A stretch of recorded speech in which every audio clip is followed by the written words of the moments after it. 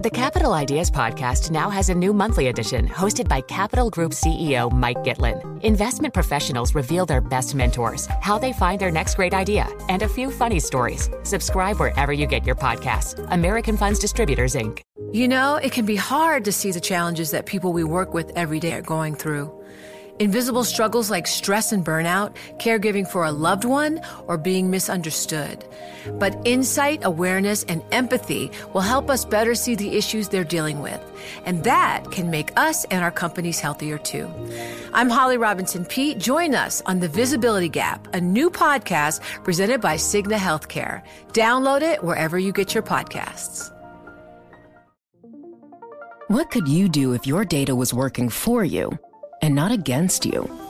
With Bloomberg delivering enterprise data directly to your systems, you get easy access to the details you want, optimized for higher level analysis, and financial data experts committed to helping you maximize your every move.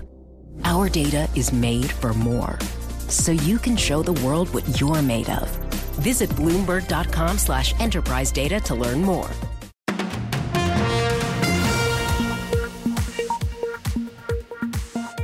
This is Bloomberg Daybreak Europe for this Tuesday, the 13th of June in London. Coming up today. Another headache for the BOE. Unemployment unexpectedly drops as wages surge. Reshuffling the deck, the boss of Barclays tells us an exodus of top bankers was driven by a decision to refocus the business. Stepping back, Goldman Sachs' international CEO tells Bloomberg the bank is ending its relationship with OD Asset Management. Plus, getting a leg up, Arm looks to Intel as an anchor investor for its US IPO.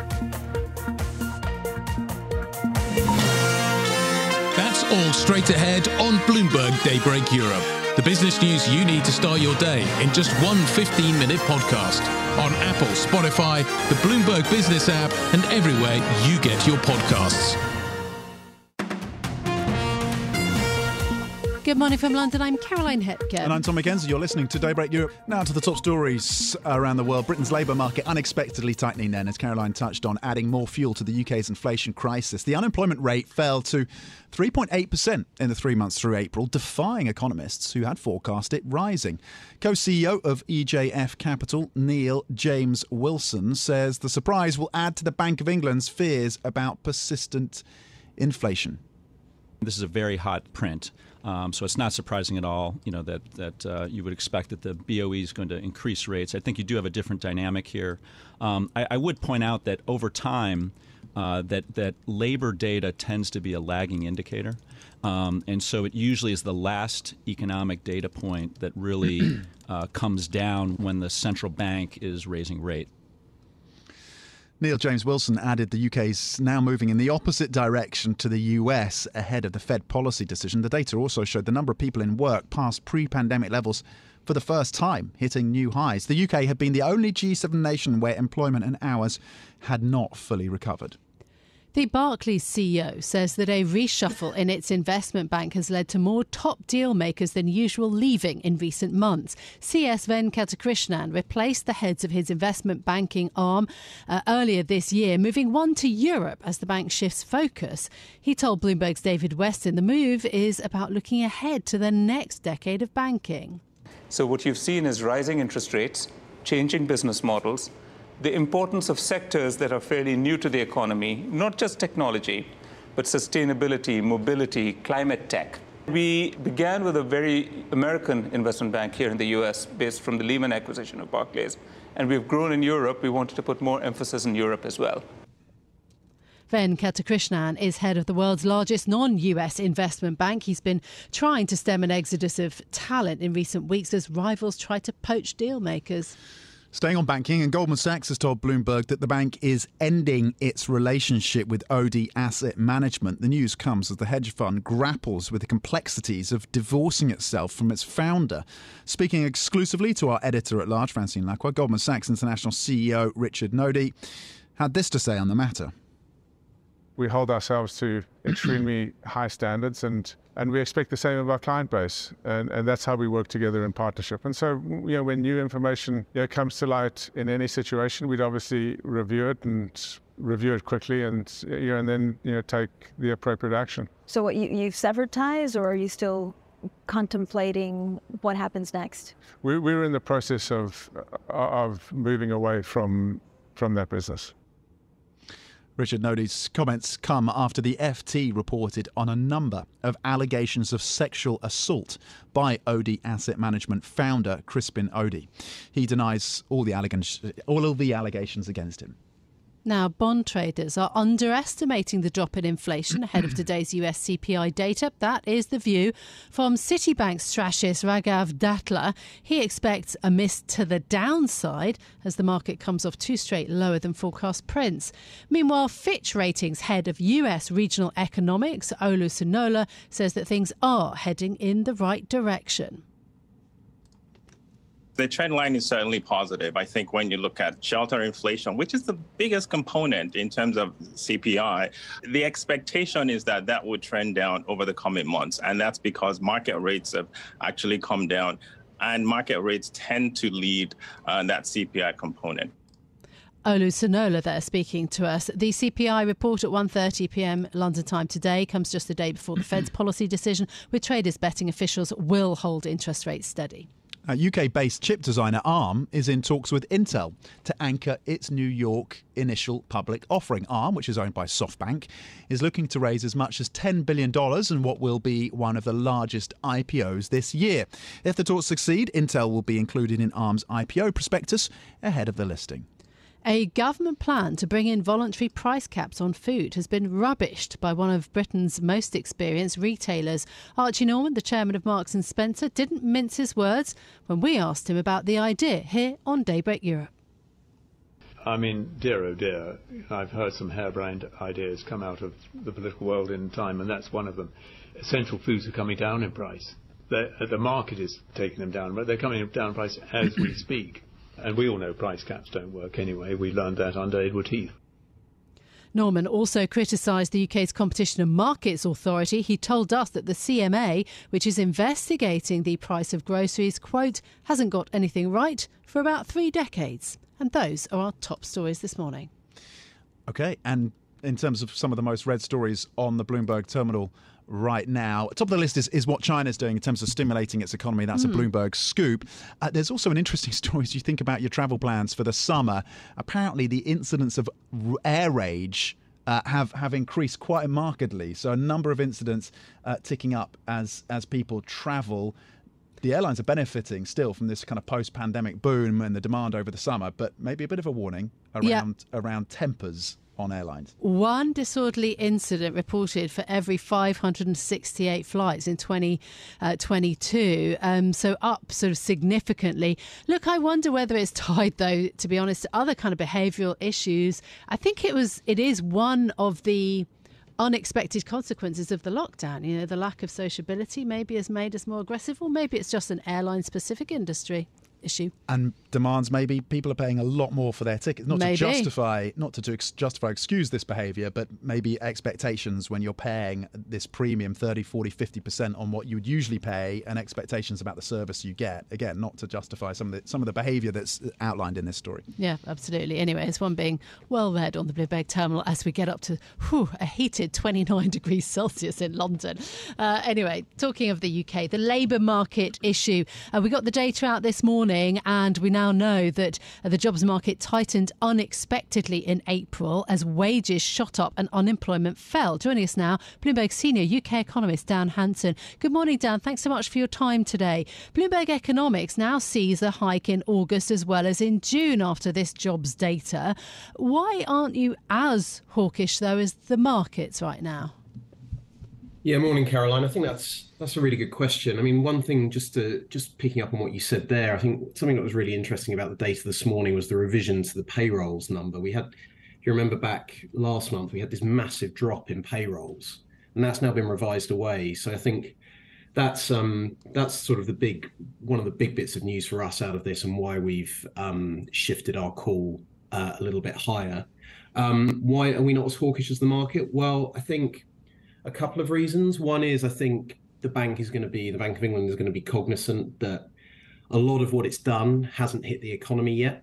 Its most recent estimate is about a third of its tightening to date has hit the economy. So there's a lot more still to come. And we're seeing a lot of disruption in the mortgage market at the moment. And that's one area that it's still feeding through to as people roll off fixed rate mortgages. And I think the other thing is that there is going to be some more respite on the inflation front, at least the headline inflation front, through energy prices. So I think those two things together will give the Bank of England at least some room to take stock in September. Though I think the risks are clearly to the upside, particularly following today's report and particularly following those pay numbers, which are far, far stronger than we or any other economists have been expecting. Dan, give us the latest thinking then in terms of peak rates from the BOE from you and the team, and how long they hold at that level.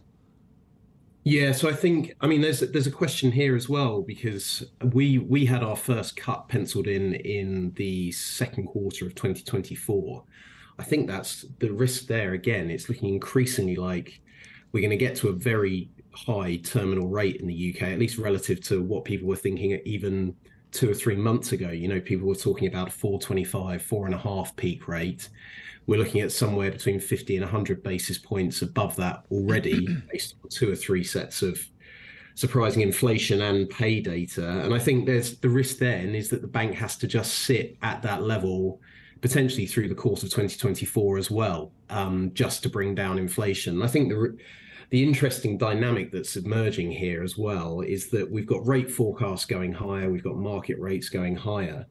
But if you look at the Bloomberg story on the terminal yesterday, we've got economists saying that recession looks further away, recession looks less likely. Actually, for us, it's now becoming more likely because of what appears that will need to be done to bring inflation back under control. It might be that the bank needs to force the issue by weakening the economy so much that a recession does actually come to pass, albeit later than anyone had been expecting. Dan, yeah, very interesting. Okay, so the machinations, it's still pretty volatile, isn't it, in terms of what may happen for the UK. Our Bloomberg senior UK economist Dan Hansen taking us through the jobs report. Now, Silicon Valley Bank UK has been rebranded as HSBC Innovation Banking and aims to help tech and life sciences businesses grow. It's going to operate in the UK as well as the US, Israel and Hong Kong. The launch comes after the lending giant bought SVB UK for just £1 in March following the collapse of its California-based parent firm. Well, a little earlier, I spoke to the former SVB UK CEO and now the head of the new entity, Erin Platts. Here's what she had to say. The Capital Ideas podcast now has a new monthly edition hosted by Capital Group CEO Mike Gitlin. Investment professionals reveal their best mentors, how they find their next great idea, and a few funny stories. Subscribe wherever you get your podcasts. American Funds Distributors, Inc.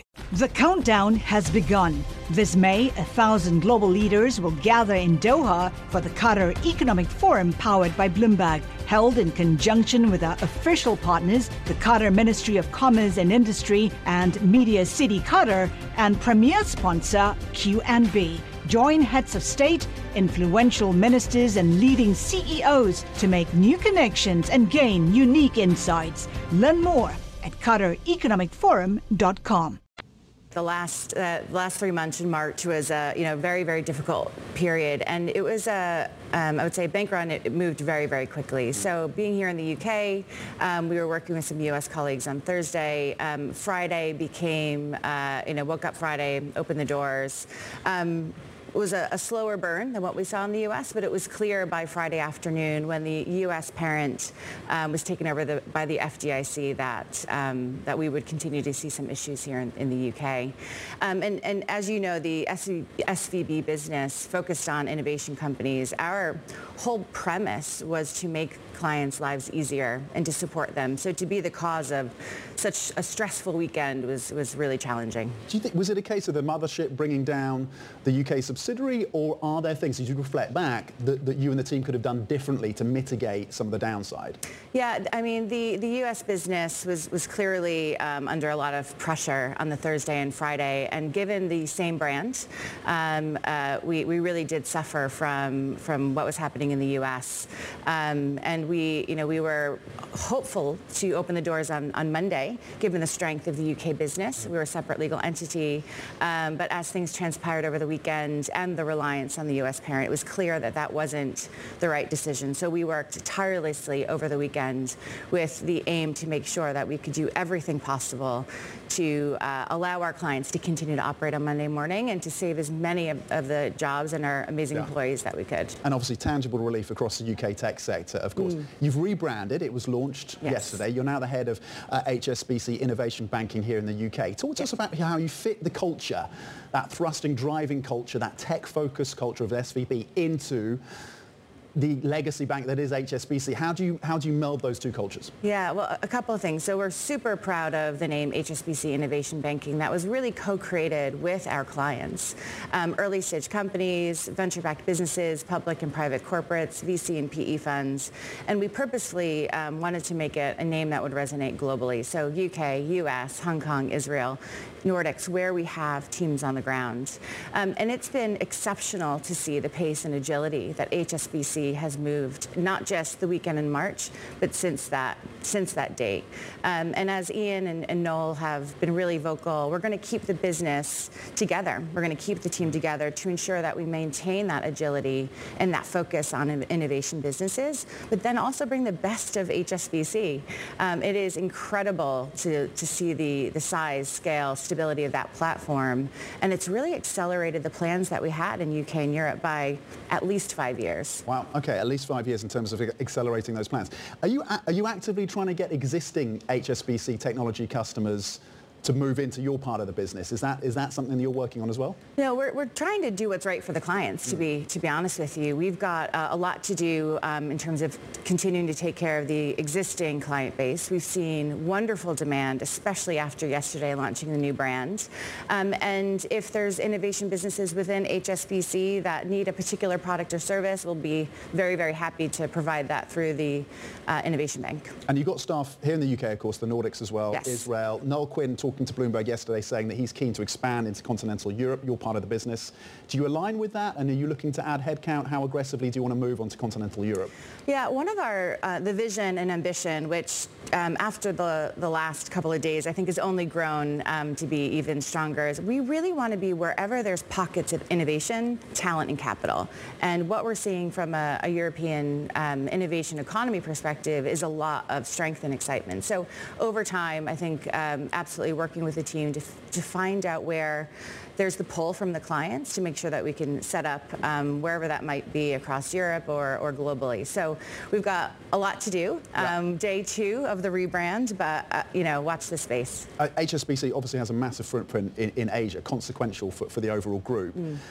HSBC Innovation Banking, largely a kind of Western tilt so far. Does Asia become a big play as well for that part of the business? I think over time, absolutely. Again, Noel has been really vocal about wanting to take this business and this brand global to benefit our clients. And, starting with Hong Kong, I think makes a lot of sense. And then again, we'll see post that where else we go.